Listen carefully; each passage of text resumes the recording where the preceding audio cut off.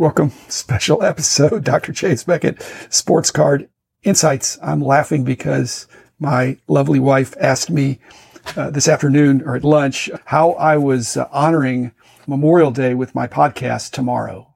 And I went, oops, because tomorrow was episode 220, which I still will release, which is a recap, but that in no way honors the fallen heroes of Memorial Day. And again, the best marriage advice I can give you guys that are married is listen to your wife. And so I thought I'll be right back. So I'm back in my office and I am recording a short episode for certainly 4 men that are really worthy of honor. And I've entitled this Memorial Day Heroes. And not all of whom died.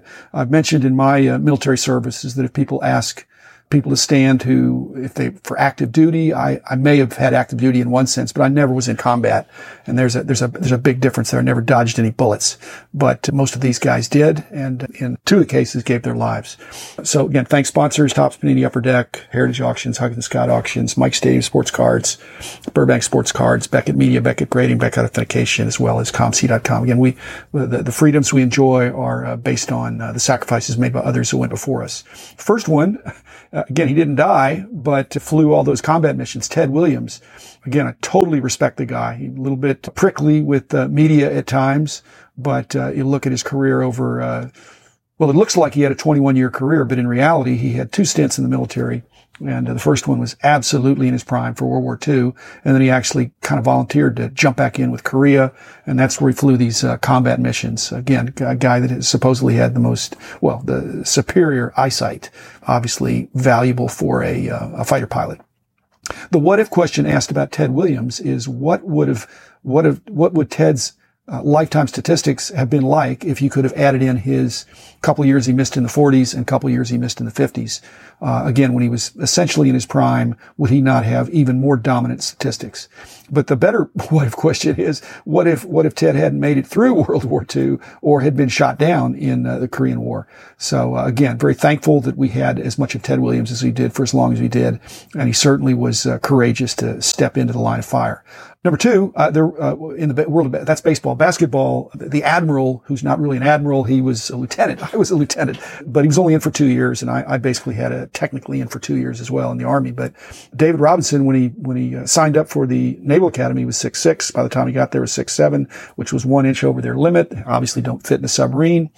And so he really was not, so they put him in a different position for a couple of years, after which he could come out and join the Spurs, and the rest is history. I have met the Admiral. I think he's the real deal, and had honorable discharge. Again, if you're in the Navy and you're 7 feet tall, which is what he was by the time he was a sophomore in college, it's hard to fit in some of those situations.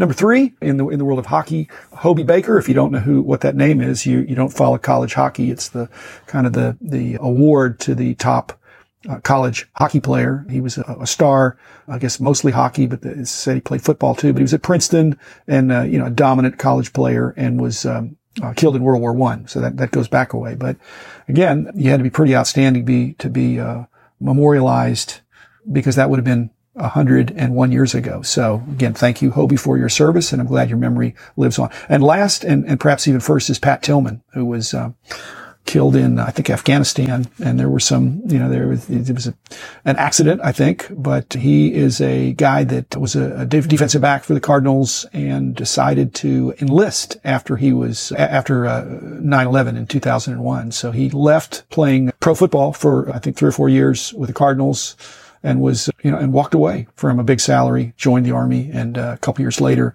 he is dead, again, in active duty over there at the age of 27. So again, it's a shame when these good men, good women die, but that's, when we're in war, that's going to happen. And so, like I said, Armistice Day or Veterans Day honors everybody who served. Memorial Day honors those who gave their lives. So again, we wouldn't have a hobby if we didn't have a free country, and we wouldn't be able to trade pieces of cardboard with the pictures of athletes and celebrities that we admire on some level. So thank you, Ted Williams. Thank you, David Robinson. Thank you, Hobey Baker. Thank you, Pat Tillman. Thanks to all those who served, and certainly, especially those who gave their lives. And if there's any collectors out here who also served, again, thanks to you as well. So enjoy Memorial Day. We wouldn't be doing that if we were not a free country. And that was, again, some who paid the ultimate price.